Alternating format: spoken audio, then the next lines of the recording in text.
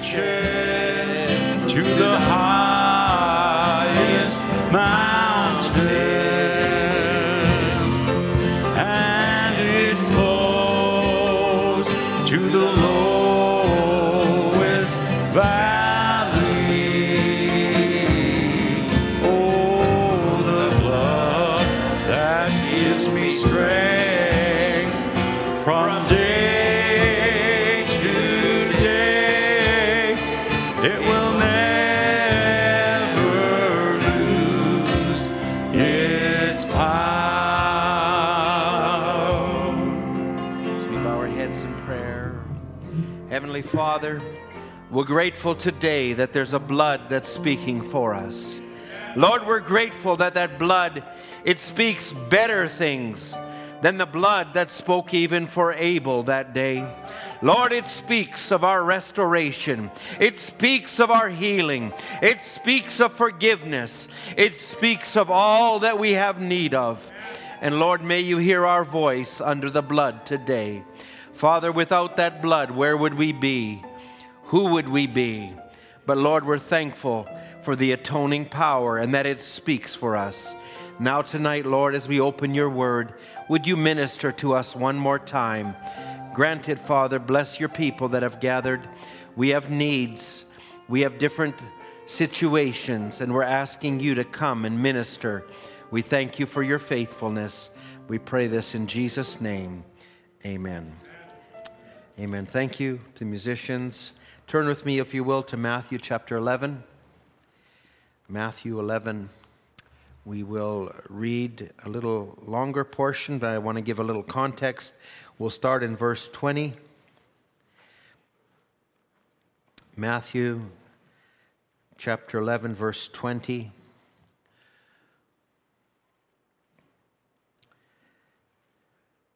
Then began he to upbraid the cities wherein most of the mighty works were done, because they repented not. Woe unto you, unto thee, Chorazin! Woe unto you, Bethsaida!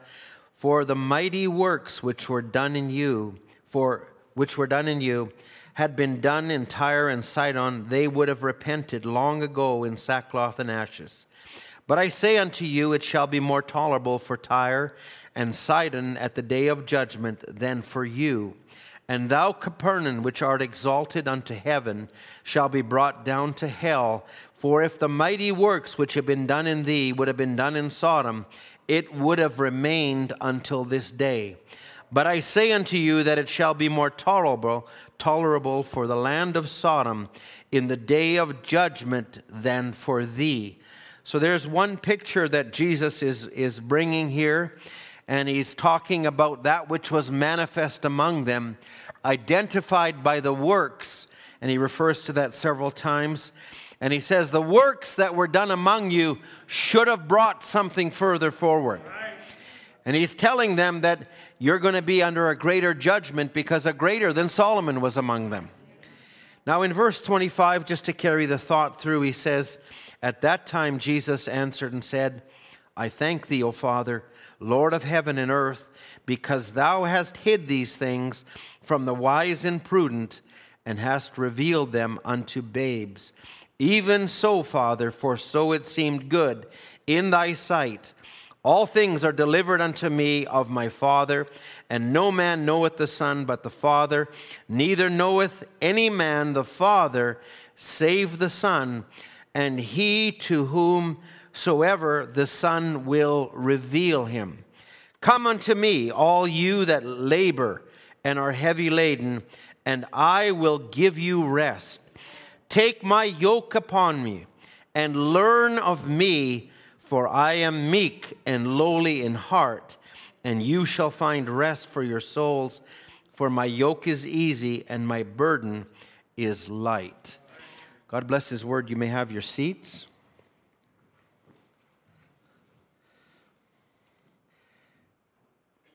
Jesus was identified by his works, but he was known by his characteristics. And I will use that just as a subtitle, and I'll just make this in the form of a question. What am I known by? What am I known by?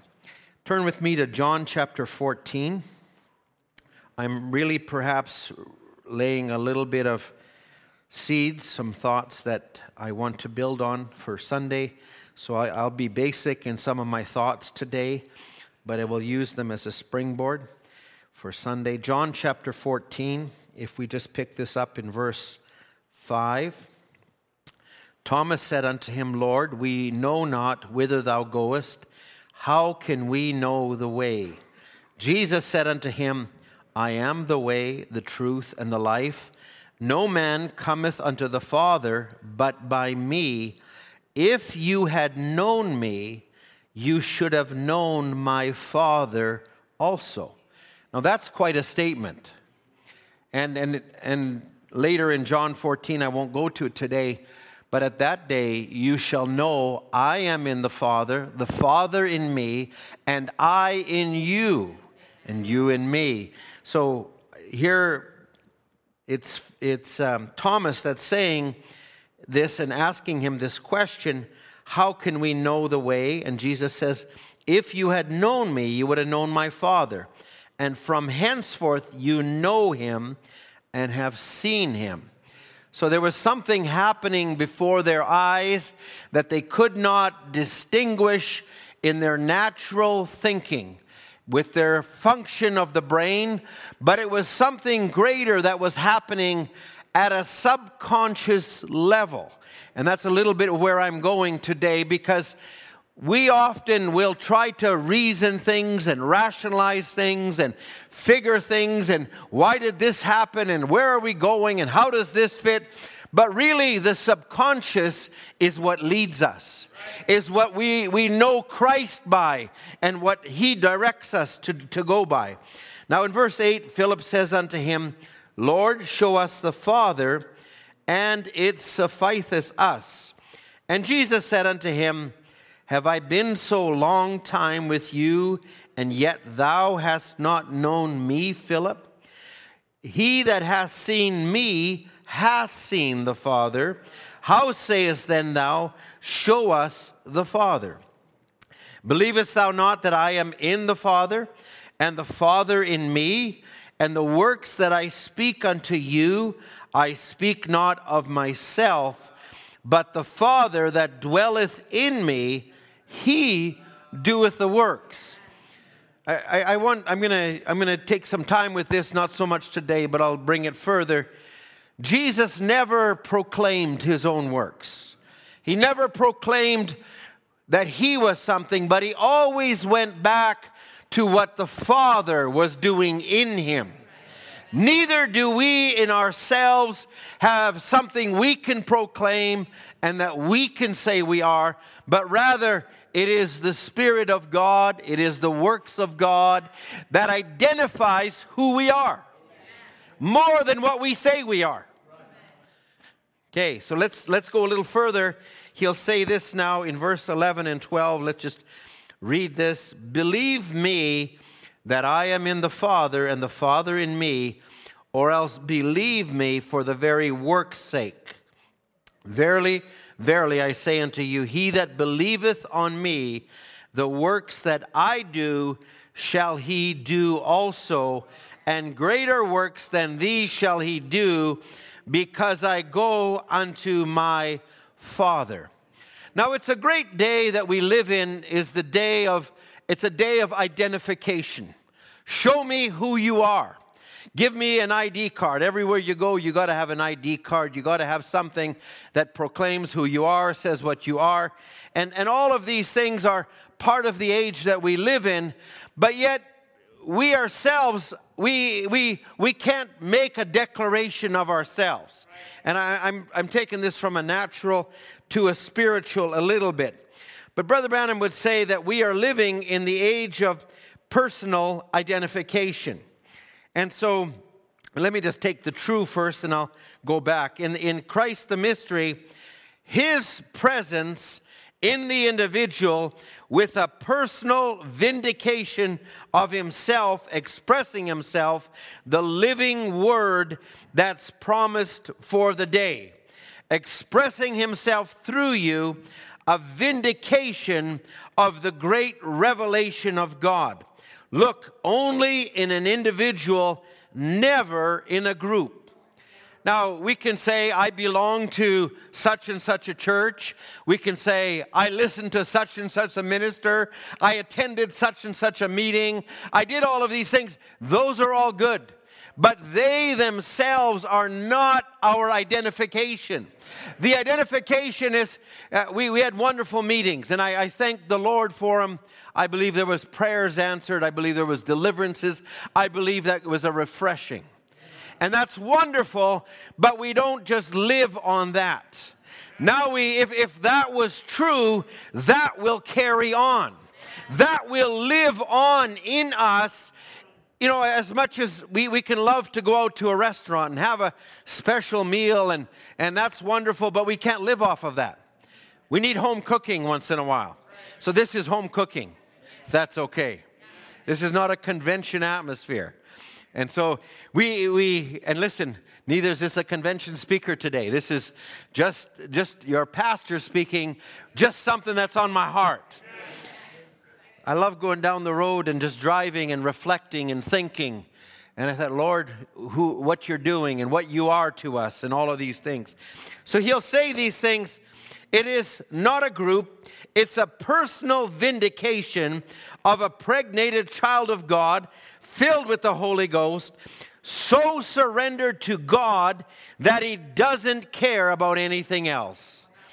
And the Holy Ghost, the Holy Spirit, living its life, pulsating through him, showing the personal vindication of the Word, expressing himself to the people and to the world.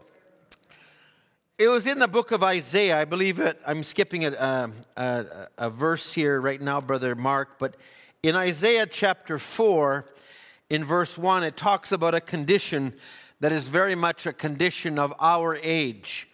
It says, in that day 7 women shall take a hold of one man, saying, we will eat our own bread and wear our own apparel.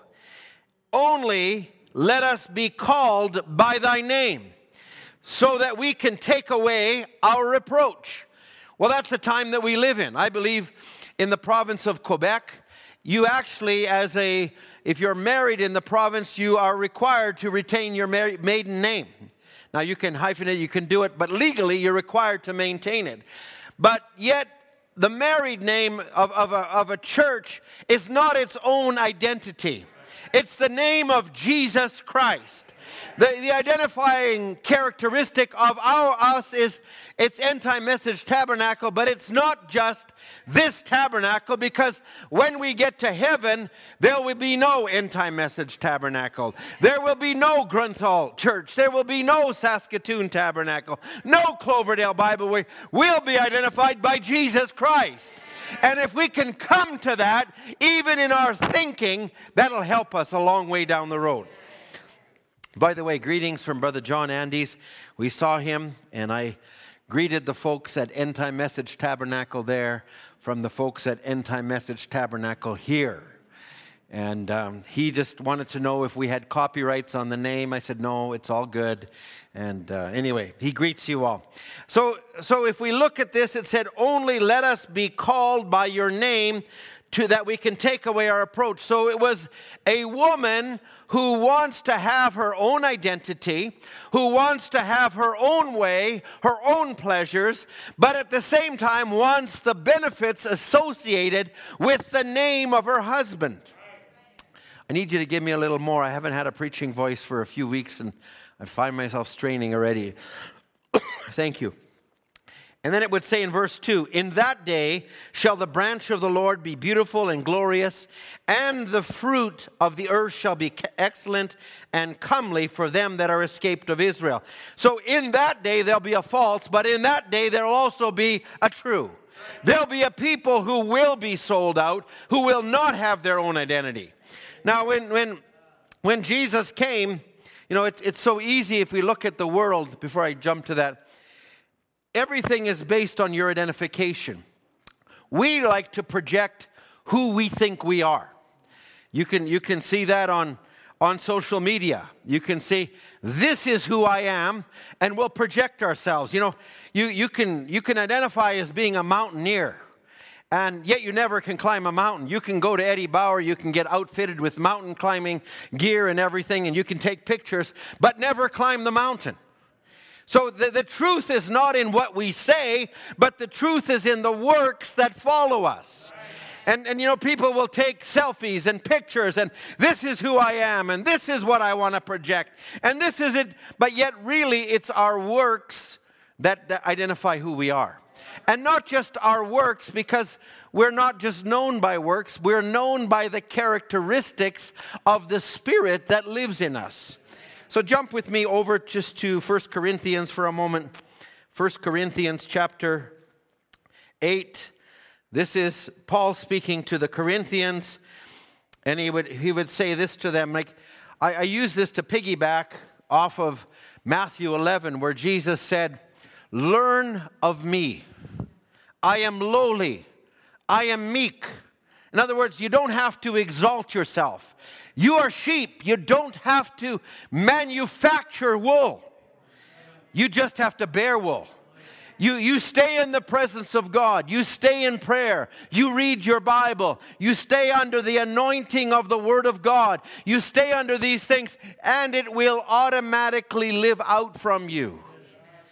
Now he would say in this, Paul speaking to the Corinthians, now as touching things offered unto idols, we know that all have knowledge.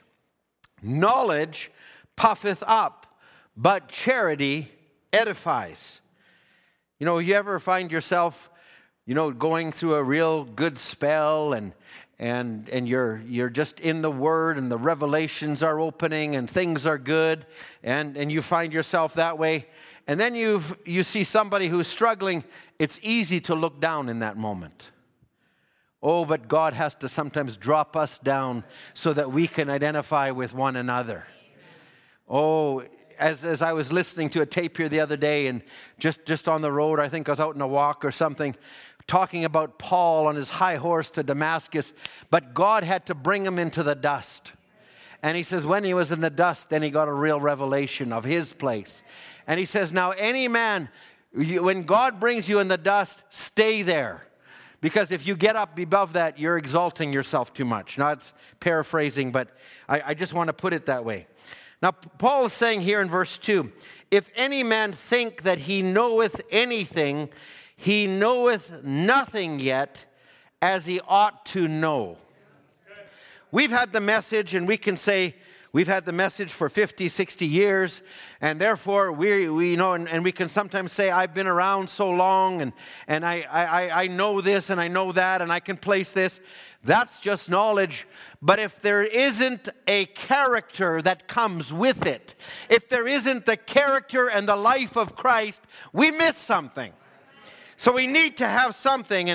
And he would say now, if any man thinks he knows anything, he knows nothing yet as he ought to know. But if any man love God, the same is known of him. Now that's where I want to be known. You know, we can give ourselves categories. What does the world see of me? They might look and say, well, you're an oddball, you're this, you're that. And if we're worried about what the world thinks of us, we still haven't fully surrendered to God. And then we can say, well, what does the church see? You know, I've been identified in baptism. I do this. I pay my tithes. Well, those are all wonderful things, but they ought to flow out automatically. It's not by those that you're recognized and you have things, because you can do all of those things and not have a heart for God in doing them. And then we can think, what do I project? Or what do I want to project? You know, it's really interesting. We live in an age where social media has become such a big thing in sales and in marketing and in everything. And it's sometimes done so subtly, sometimes so softly. They have in this age what we call influencers. That's actually a title. You're an influencer. In other words, you are there, you identify with a brand, a product, and you are out there to influence. So fashion companies have influencers. They lend their name to their product, and they'll make little video clips, and they'll send things, and they'll influence people. And it's subtle, and it does that. And we can do the same thing. We can say, well, I want to be an influencer. Or we can just say, I don't have an agenda. Let Christ be the influence that pervades everything I do. I don't want to have a targeted agenda. Brother Branham would come in the Message India report, Word Made Flesh, and he talks about a certain woman who had come out and was misusing the gospel, and he said, I developed a critical spirit against her. He said that. And then he said, now it isn't my business to go and correct her. He said, it's up to the Lord, but Lord, help me that I can have the right attitude, because the right attitude will come across that way. Oh Lord, let us be pure and innocent and humble. Let us just give me Jesus. I told you this is going to be some simple, basic thoughts, but just stay with me as I move towards something here yet. Brother Branham would say this, and talking about personal identification, Jesus stooped from heaven to reflect himself in the form of sinful flesh. And who are you, and who are I? Now that's what he says here. And who are you and who are I? To make a way for us to reflect God, to make a way to reflect himself in us by sanctifying us to the Word. For the Word says, when he did so, he did that so we could reflect his Word. He that believeth on me, the works that I do shall he do also. Why? It was Christ reflecting me. A little while and the world won't see you no more. You'll see me, for I'll be with you, even in you, unto all the end of the world. Oh, let that promise live in me. Let Jesus Christ live in Edmonton. Let him live in my home. Let him live in your home. Let him live in our community, in our neighborhood. Let's never become cultish and claneth. Let's express Christ. It's the greatest billboard there is. That's in the Message Identification. If any will follow me, let him deny himself. Now, on the level of the subconscious, I'm going to skip a couple of thoughts here, but I want to take them, I'll pick them up on Sunday. I want to get to something here yet. And just, let me take this. Jesus speaking to his disciples. Now, watch the action of those disciples. They knowed Jesus was the truth, but you see, it was against the popular idea, the popular religion, and Jesus is the Holy Ghost in spirit. And again, he says, a little while the world sees me, you won't see me, but you'll see me, not the body, but the life that was in him. God is upon the church to call sons that he did then to be obedient. Now, Jesus speaks to the Pharisees, and he's the Pharisees, and he tells his disciples, now, you see what the Pharisees are teaching. Follow that, but don't follow their works. Because their works are their own works. But follow what they're saying in the Word. And that's what we want to see. We want to see Jesus in his characteristics. Paul, as the first messenger, he would speak and he would say, and we'll pick this up, but he would say, follow me as I follow Christ. Don't follow the man part of me, but follow the part of Christ that is anointing my life and the things you have seen in me, and those things do and follow. Oh, I'm grateful I can go back to a messenger. Brother Branham would, we can sometimes in this last day, let me just say this. We can say, well, I need the Holy Ghost to make it. Absolutely. That's the truth. But let me say it this way. If you're a child of God, God will lead you to the Holy Ghost. And now don't put that off and leave it all on God. Just say, lead me to the place where you can make my promise, that promise real to me. You can't put pressure on yourself to give yourself the Holy Ghost.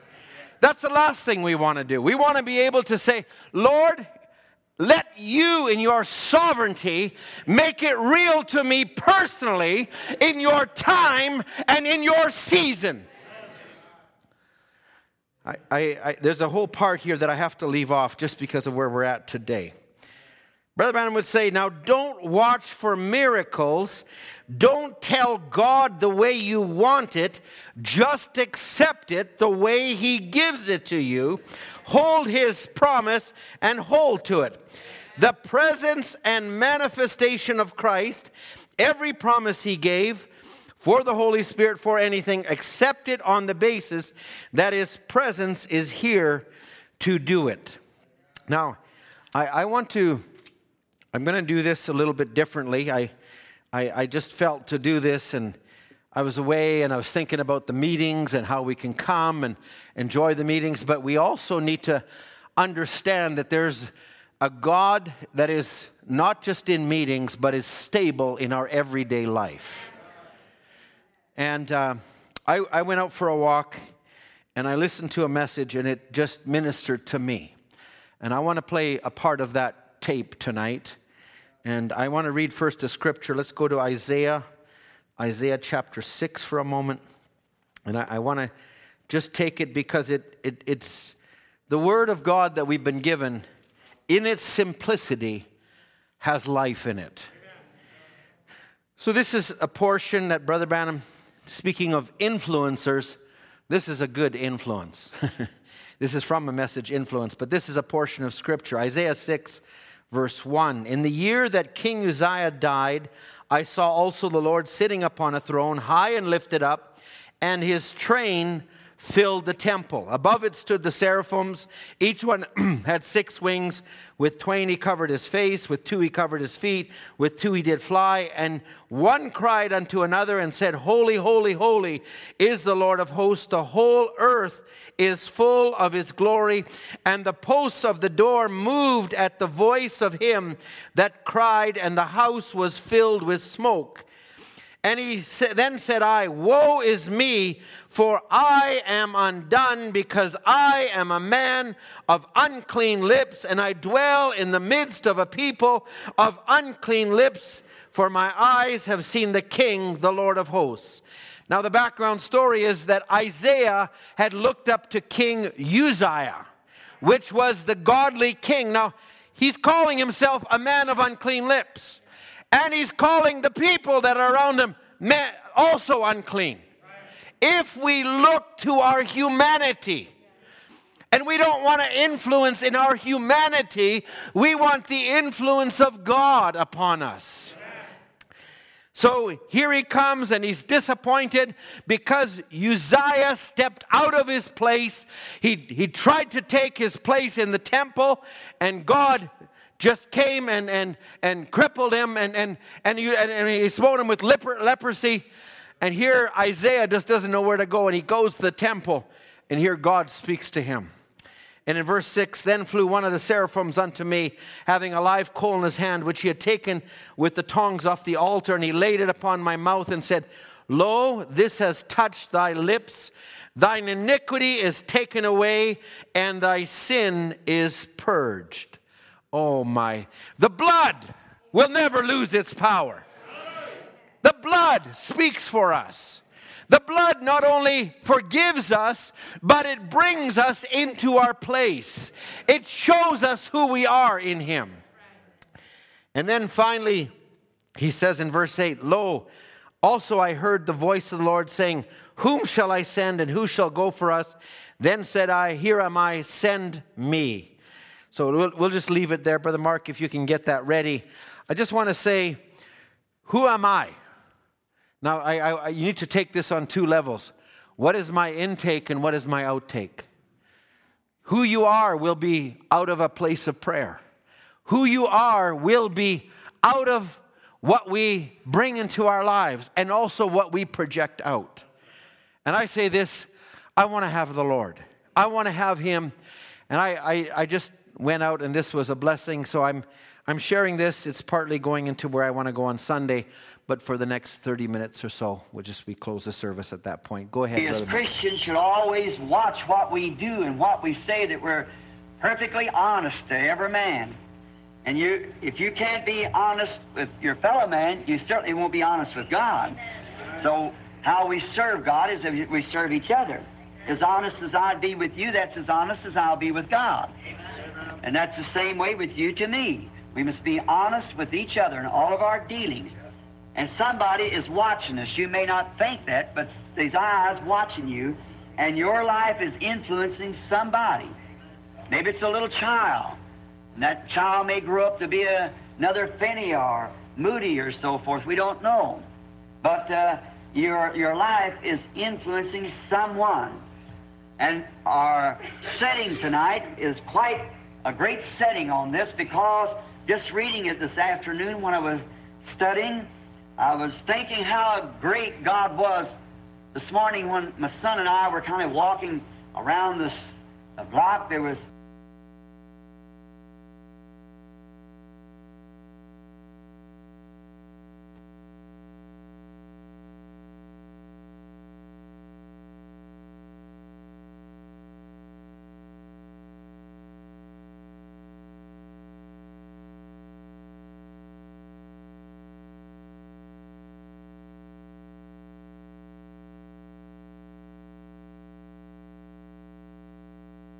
It's just up the front here. Thank you.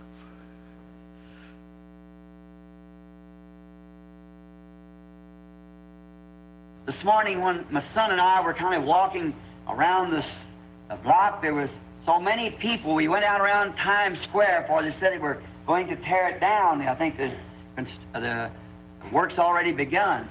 So I was looking at that. We were taking some pictures, and the people crowding. I said to my son, Billy, I said, where are they all going? What's the hurry? Here they are down beneath us running. You're running up above us running. Where's everybody going in such a hurry? And as we stood, we thought this, how can God know the thoughts of every person? And how could it be that all the billions in the earth, and yet God knows every time you bat your eye? He's infinite. And if you just want to know, and just to satisfy that, if it ever comes in your mind, go out and look up at the stars and wonder how he controls all of those. Then you'll see what a little job this would be. When those stars, you can see 120 million years of light space through a glass. You know how fast light travels. Why, you could run a row of nines around the state of New York, couldn't break it down in miles. And beyond that's just as many stars as there is on this side. Mount Palmer and Mount Wilson there in California, it may be seen. Think how great he is and how he holds the earth. This earth, or one of those stars, would move from its place millions and billions of miles away. It would affect this earth. That whole solar system has to stay just at its place. And see, everything God made like that obeys God, but when God made man, man seems to want to know more than he does, you see. We're the only ones out of place. They stay in place, and they have to stay in place to coordinate with each other. For instance, the moon. If the moon would ever move out of its place, the earth would be filled with water in a few moments. See, the moon is rather like a watchdog of the sea. It set its bounds that it can't pass, and when the moon turns from the earth, here comes the tides in. If the moon didn't catch it around the other side, it would cover the earth. See, so the moon stops and he turns his back to look around the other side of the world, and here comes the water's coming in real fast, and then he turns again. He's Jehovah's servant. Sea stops and goes back to its place again because it sees the perfect moving of Jehovah. Oh, if we in the church as the members of the body of Christ could only work in harmony like that, you'd see a great, mighty church of the living God, all in one array, filled with the Holy Spirit. Wouldn't it be wonderful? Every member of the body functioning just exactly to its place. Every gift to its place. Every gift helping the other. Every member helping the other. That would be wonderful. That's what we want to see. But we'll see it someday, and it will be right. Now, this young fella, Uzziah, was a king, but before he became king, he was a king during the reign of Isaiah the prophet. And he was a shepherd boy. He liked the outdoors. He was a great influence on Isaiah's life. Isaiah was a young fellow also, just a young prophet. And you read the story, if you want to take 2 Chronicles 26, it'll tell you how that at the age of 16, after the death of his righteous father, they taken him and made him king over Israel. At the age of 16, he began to reign. And he had seen the influence of his parents. His mother was a godly woman, and his father was a godly man before him. And in that, it put the influence in the child to do that which was right. I tell you, I think today we have such a juvenile crime wave across the nation, but really I think it started in the home. I think the parents began to let go, and if the child had been raised up in a good old-fashioned godly home, I don't say it would be all over, certainly not, but it would certainly give that child the right kind of influence. I think many times that homes that children has been brought up wrong, turned loose on the street, and just live for themselves while the mother stays in a bar room and the father and so forth, and they don't take care of this child. Another thing, they don't love it and give it the affections to take it up. It's young. You've got to teach it to love and respect and to read the Bible. I think of Suzanne Wesley. I think she had 17 children. I think that's right. But she found 2 hours or more every day to pray. Down at the end of her dress where the little boys knelt around out there, produced a John and a Charles that changed the course of the world, saved the world in that day. And she didn't have a wash machine and a dryer as we have today, and a dishwasher and so forth were made. The thing that she did it all herself, but yet she could find time because she was putting an influence to some children that finally changed the course of the world. I think that's the old-fashioned mother, the old-fashioned home, where prayer and the understanding of the Bible. I believe Abraham Lincoln never owned a book in his life till he was of age, but the Bible, and I think it was either the Fox Book of Martyrs, I might have been another book. I think it was Pilgrim Progress, to be right. It was Pilgrim Progress and the Bible. You see what kind of a character that molded? Just let me go in your house and see what kind of pictures you got on your wall. Let me go at your home or your office, and let's see what kind of music's playing. Okay? What you read, what you look at. I can pretty well tell you what's on the inside of you, see, because it feeds on that, see. And all to home, if we made a home more lovely, children wouldn't want to run away. Make things more for them where they feel welcome and nice and comfortable at home, where home they can't hardly wait till they get there. And that's the way home should be. And I think that's the kind of a home that Uzziah must have been raised in because of the influence of his godly parents. And as soon as he became king, he ignored all popular opinions and all political differences, and he set his mind for one thing: he'd serve God regardless. We need some more politicians like that. He was determined that he was going to serve God because that's the way he was raised, and his father gave him the right influence that he could serve God and live. And his kingdom was so great till I believe it was next to Solomon's kingdom. I believe it's noted about next to Solomon's kingdom. How God blessed him. And this was a great influence upon this young prophet, Isaiah, who was at the temple at the time or in the land. And I was seeing how God would bless a man that taken the right stand, done the right thing, had the right motive, the right objective, and they done right. Sometimes you may think that it doesn't pay off, but it certainly does pay off. It's got to pay off. You cannot be going east and west at the same time. You can't be going right and left at the same time. You may think you're going the other way, but you're not.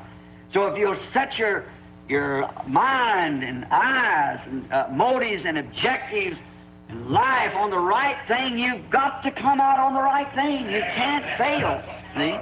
That's the only way, no matter how much you're tempted to do the other side, turn your head from it and do what's right. And you know you're right. You feel better. And you are better. And that's just all there is to it. You're going to come out right. If you start going west, you're not going to be going north. You're going to be going west. And that's the same way it is in right and wrong. And Isaiah saw this.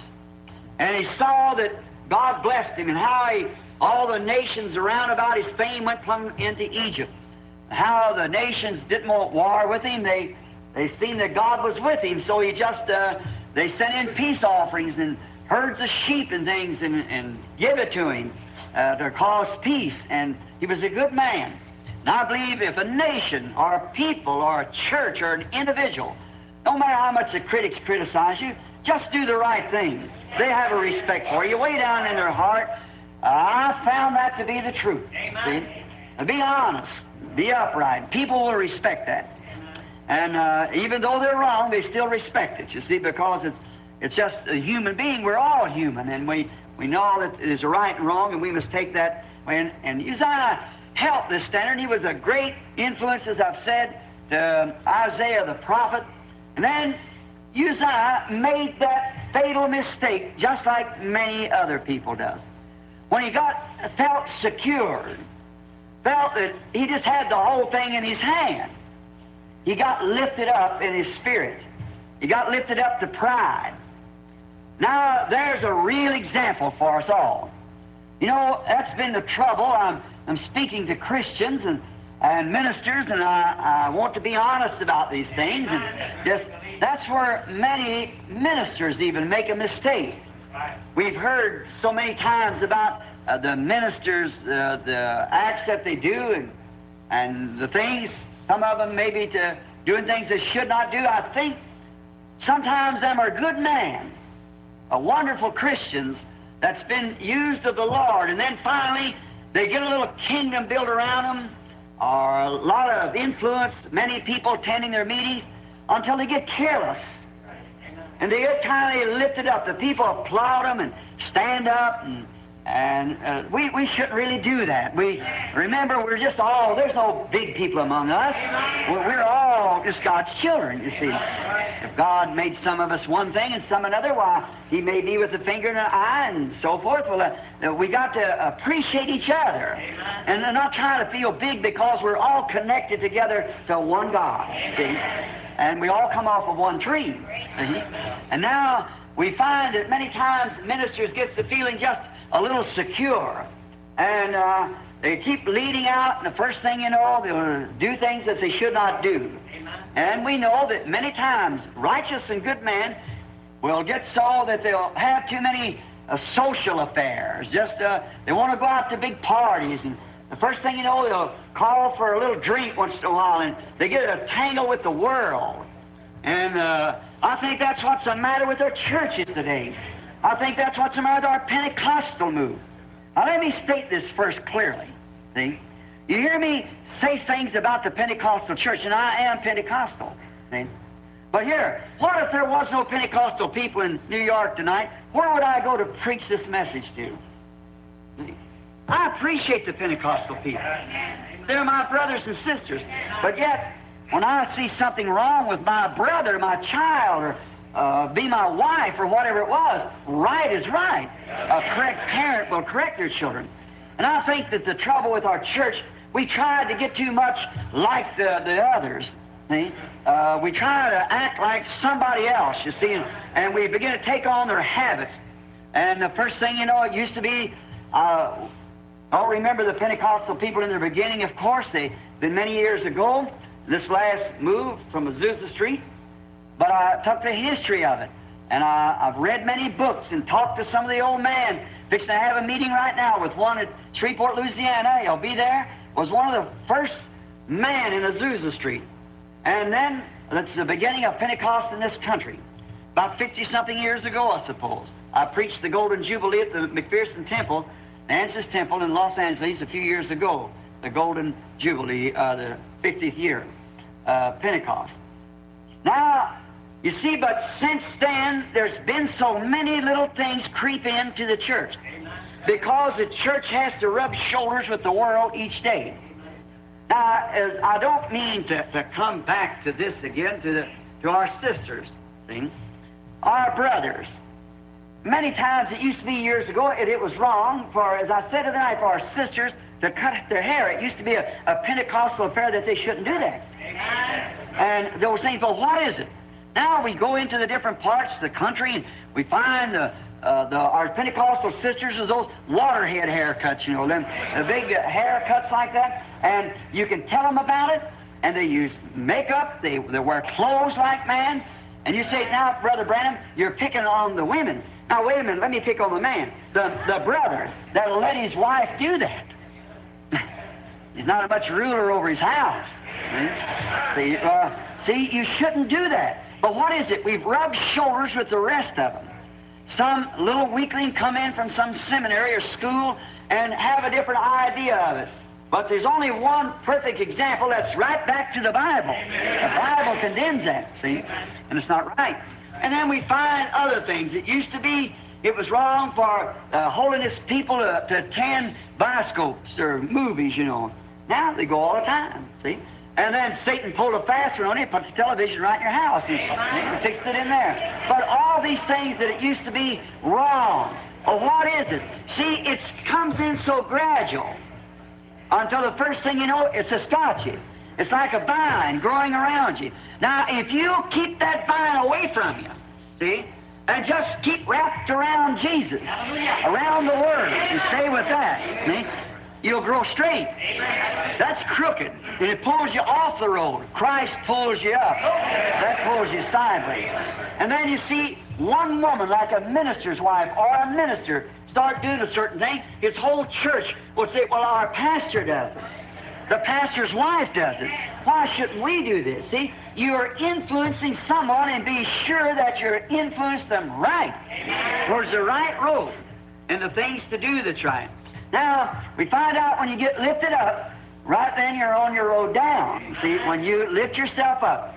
And we find out that this Uzziah, he got lifted up because he felt secure. Everything around him, he had his nation, and it was well taken care of, and God had blessed him, and he had great vineyards and herds and sheep and mines and everything, wealthy, and all the nations was at peace with him. So he just got lifted up, so he thought he could just do anything that he wished to, and pride. He got so lifted up until he tried to take a minister's place. He went into the temple and took the censer and went to the altar. And when he did, the priest ran after him and told him he shouldn't do that.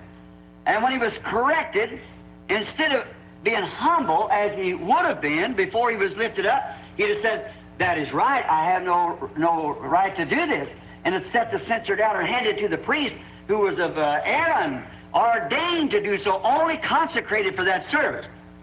I travel quite a bit with these are full gospel businessmen. Many of them are sitting right here now. And I've got to speak at their breakfast Saturday morning at somewhat Statler Hotel, I believe it is. They said they already sold 1,700 tickets for the breakfast already. So they, not long ago I was speaking with them, and they're taking the businessman up on the platform, taking the text and preaching the gospel. I said, that's wrong. It certainly is wrong. It's hard enough for us preachers to keep it straight, let alone take a businessman's not ordained to something like that. That you bring in little ideas and so forth. And I said, you shouldn't do that. Don't never try to take the other fellow's place. God made you a certain thing, and you stay that. So you stay just what you are. Don't try to impersonate the other. That's what always ruins the gifts that God sends to the world. We find so many carnal impersonations. And we find someone who tries to copy after the other. Like I said, as a lady minister, so Mrs. McPherson was living, and every woman minister wore those wings of that she did, or what it was, and had their Bible the same way, and everything that she did, they did. We notice we got so many Billy Grahams today. But you see, God never made but one Billy Graham. That's all. And you're just as important as Billy Graham or Roberts or any of those famous men. You're just as important until you get out of your place. And then you're no good at all. You're hinders to these men, and you're hinders to yourself in the kingdom of God. Stay in your position. See? Stay what God made you. See? And then you'll operate right. As Paul, that's not nothing new. Paul taught the same thing. He said, the hand shall say to the eye, because I'm not the eye, or the ear say to the nose, I'll no more be an ear, because I'm not the nose, or something. You can't do that. See, it all fitly sets together and moves as one great unit. And we mustn't try to impersonate anyone. Just be what you are. See? And that's the way God made you. You never fashioned yourself. And remember, as much as we ministers would like to take Billy Graham's place, we cannot do it. Neither can Billy Graham take our place. Okay? We each one has something to do. The common little fellow here that may be a janitor, the little woman that may be a housewife, the greatest minister on the face of the earth today could not take your place. God had a purpose in making you what you are. And you just serve God in that way that He made you.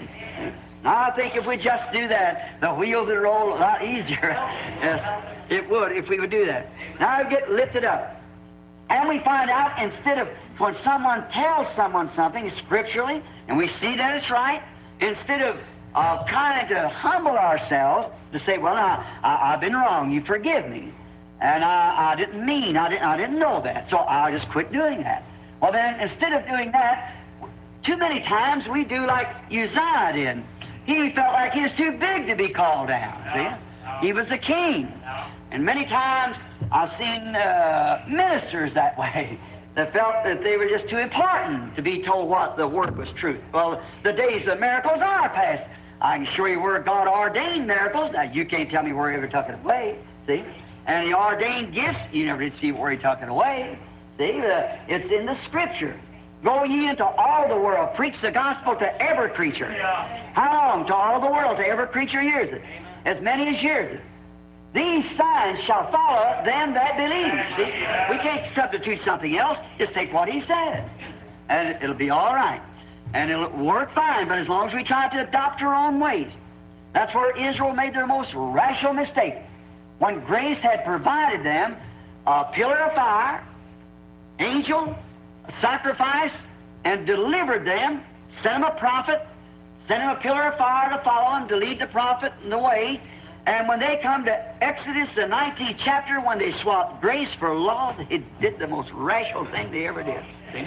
But they wanted something that they could do themselves. That's the way we are. We got to have our doctor's degree, and if you haven't got it, you can't get in church. That's all. So, and we must study the thing and find out whether it's of God.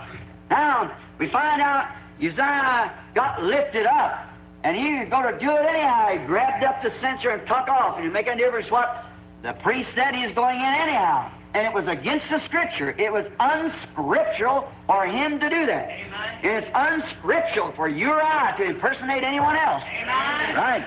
So be what you are and be a good one. And fulfill your purpose so others can see you. If you're a housewife, be a real one. See? If you're a husband, be a genuine. See? And if you're a deacon, be a genuine, or a preacher, whatever you are, but don't try to take someone else's place. And then when the Word calls you down on this, if you do feel rebuked, then repent. Amen. That's all. Is get right. That's the only thing to do. But Uzziah didn't want to do that after God had blessed him the way he had, and yet he didn't feel like that he would do that. He felt he was going to go on and do it anyhow because he felt he was secure. But while he was in it kind of made him feel angry at those men, too, that was telling him the word of the Lord. And when he did, he rushed in anyhow, and we find out that in his face come leprosy. And he was a leper until he died. He never could go to the house of the Lord no more. He died a leper after he had seen the hand of God and how God had been so good to him and done the things he had, yet that man died isolated leper. Now we can do that. We've seen many things, but don't you never think that we're so secure that God can't put judgment upon us. See? Remember, don't try to impersonate anyone else. Be just what you are. If God made you a Pentecostal, you be a real one, you see. If God, but don't be ashamed of it. I'm not ashamed to be a human being. I'm not ashamed to be an American. I'm not ashamed to be a minister. I'm not ashamed of the gospel that I preach. Because I know many of them think that I've lost my mind. Even my good old righteous mother that died a few years ago, when I first received the Holy Ghost, there was no one in our country knowed anything about it. And I was just a local, little young Baptist preacher, about 20 years old. But when I received the Holy Ghost, my mother said, that boy has lost his mind, see? But no matter what Mother thought, I had found a pearl of great price. It might seem like that to her, but to me, it was real, see? It was a genuine something that I'd found in God, because I always believed as a boy that this was the Word of God, and it could never change. Jesus said, heavens and earth will pass away, but my word shall never be changed. It shall never pass away. You can't substitute anything to it. It's just the way it's written, and that's the way we believe it. Don't add nothing or take nothing from it. You're over in the book of the Revelation. It said, whosoever shall add a word or take anything out of this book, what? The curse would be upon him. So just stay it just the way it is and believe it like that, and God will honor him. Now, he was smitten because of his uplifting of pride. Got the feeling that he was the only one there was, and he'd do what he wished to, and nobody else could stop him. We had a brother not long ago that I felt so sorry for him. Looked like everybody got out on to accuse the brother of doing something wrong, which the newspaper accused it. But I got to thinking about that. Accused the man, and I really took up for him, because I certainly didn't agree with him, but the man who wrote an article and put it in a magazine that this man had said all these different things and done these things. And one night at a meeting in Minneapolis, they told me that the writer of this magazine was there, and the article had just come through in the Christian magazine, so as a Christian Digest, so they pointed the man out to me and said, that's him sitting there. And he had in this article that this minister had wrote something, a book, that the man did not write. I know a lady wrote that book, and I knew the lady, Biting of Devils. So I said, well, one thing that I would say, now I might disagree with the minister, but I think if the editor of this column, if he never checked his script no better than to say that this man wrote this article, and I know he did not do it, see, then I'm afraid a lot more things he said about this minister's wrong. And then I said this, I would rather be found even wrong, but trying to get somebody saved than trying to hinder somebody that's trying to get somebody saved. So I'd rather take the man's place at any time than to try to criticize or tear down what somebody else was building up, even though they had made an error, done something wrong. So we must watch, we influence others on what we do. Then when this man got stricken by this leprosy, when he got lifted up in pride, this was a great lesson to that young prophet. He found out by this being a great lesson to him that God orders his man to the place. See? Man cannot order himself. God orders his man. God makes you what you are. See? And God orders his man. And he mustn't try to take another's place. And it was a lesson to Isaiah that he mustn't put his eyes upon human beings for an example. He must put his eyes on God. Now that's us. Any man is subject to mistakes. He's subject to error because he's human. He's subject to the violations of God's laws. And he's subject to many things because Satan tempts him. And he's just a human being. And if God ever lifted his hands, it'd fall. That's all. And I've heard people say, oh, Satan can't do me. Yes, you just let God lift his hand one time and watch what happens. It's, I constantly plead, God, don't send him. Have mercy on me. Keep him away from me, you see. I need God's mercy, and we all need that. Now we find that Isaiah, he leaned heavy upon the good king's arm, and now the arm had been taken from him, and the king was dead and died with leprosy in shame. Now Isaiah, during this time, the king being lifted up, well, then his young son was to take the place, and we find out that the people had got into a horrible, immoral stage when there's no real godly leader. then the people begin to get into immorals. I think that's what's the matter with us today in our nation, in our churches and things. We need godly leaders, somebody that sets an example. And but he let Isaiah know here that he could not look upon man. So Isaiah, one day, as he wandered around, he must have got all weary, being noticed had a great responsibility. He went down to the temple to pray. Now, that's a good thing to do for all of us. Goes down to the temple to pray. Amen. Lord, feed your children. I'm glad that there's a good message, a good word that we can always look to. Amen. Musicians can come. We'll stop it there. It's just before 9, so we'll let you all out. God bless you. I just wanted to share that. I felt it just ministered to me. It spoke to me. And I say, Lord, let me take my influence from the Word of God. When somebody's in my sphere and in my circle, when somebody is somebody I look up to, let me not look too much on man, but let me see Jesus behind that man. Amen. That's what we desire to do. Amen. Let's just stand together. We'll just say, without him, I can do nothing. Without him, I can do nothing. Without him, I can do nothing. Without him, I'd surely fail. Without him, I would be drifting like a ship without a sail. Oh, Jesus, oh, Jesus, do you know him today? Please don't turn him away. Oh, Jesus, oh, Jesus,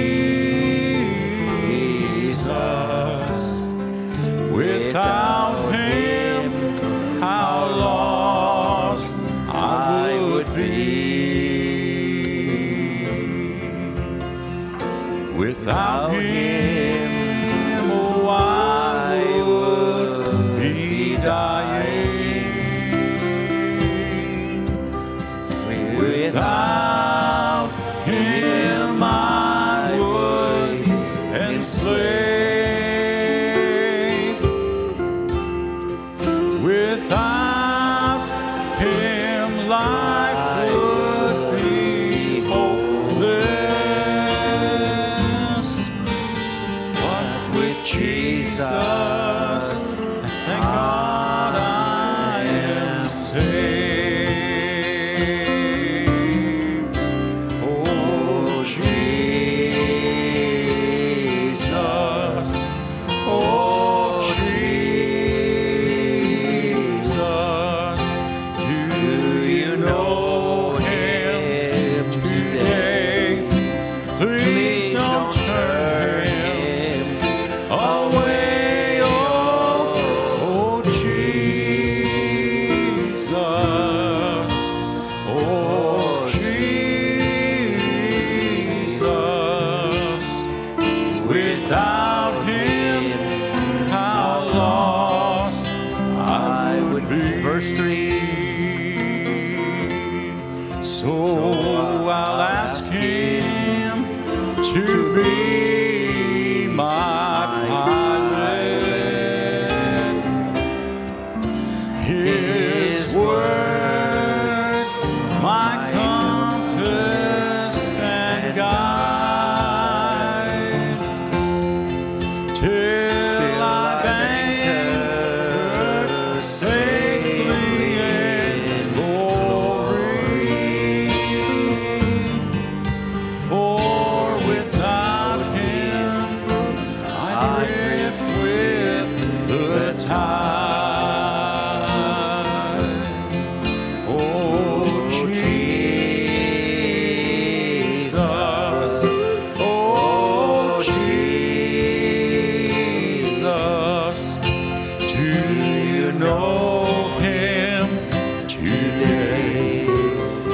Please don't turn him away. Oh, Jesus.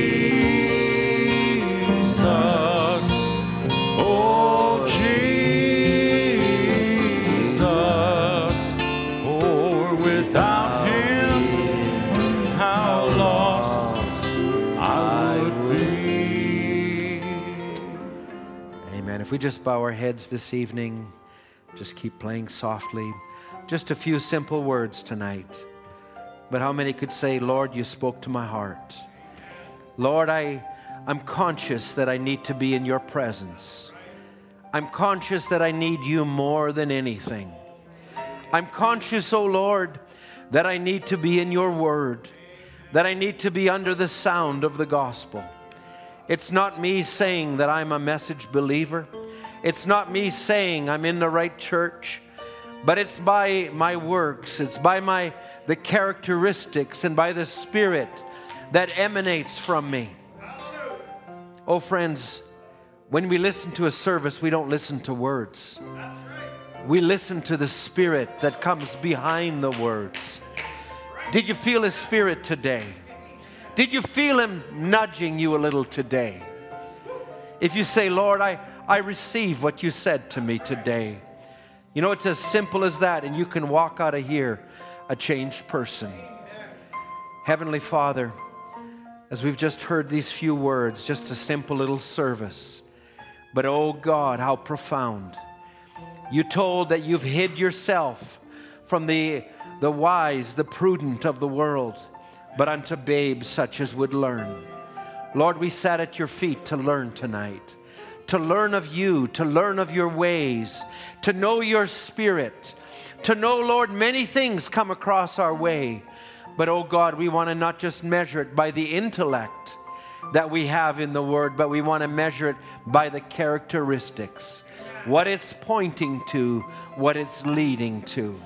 And then, Lord, we also want to be a good influence, not to project ourselves, not to project our own thought, but to project Jesus Christ. Oh, Father, let us be surrendered unto you. Lord, let us be yielded unto you. Lord, may you open our heart, oh Lord, not just our mind, our intellect, but, oh God, open our heart that we may receive Christ. Thank you for this little service. I pray your blessing on each one that goes from here tonight. I pray that you'll be over each family, over each child. Lord, this upcoming weekend, Lord, as different ones will still be traveling, doing different things. I pray you'll go with Brother Tito, Brother Ovidio. They'll be traveling to minister at Saskatoon. I pray that you'll be with them, Lord. I pray you'll be with your people as they're traveling down the road or wherever they may be. Lord, may you minister. Lord, we're thankful that we have you, oh Lord, just to have you. Lord, it means all the world, oh God. Father, we want you. We want to take you home with us. Lord, I pray you'll bless everyone. Whatever their need is, I pray that you'll meet that need. We know that you are faithful and true. Lord, we thank you tonight. We ask your blessing even now as we sing and will be dismissed. Grant it, we pray, in Jesus' name. Amen. Amen. Just to have you, Lord, just to have you. Oh, just to have you, Lord. Oh, just to have you. It's worth all the world and every trial I go through. Oh, I'll journey on, Lord, though we're just a few, for it means everything, Lord, just to have you. Why don't you tell them, just to have you, Lord? Oh, just to have you, Lord. Just to have you. It's worth all the world and every trial I go through.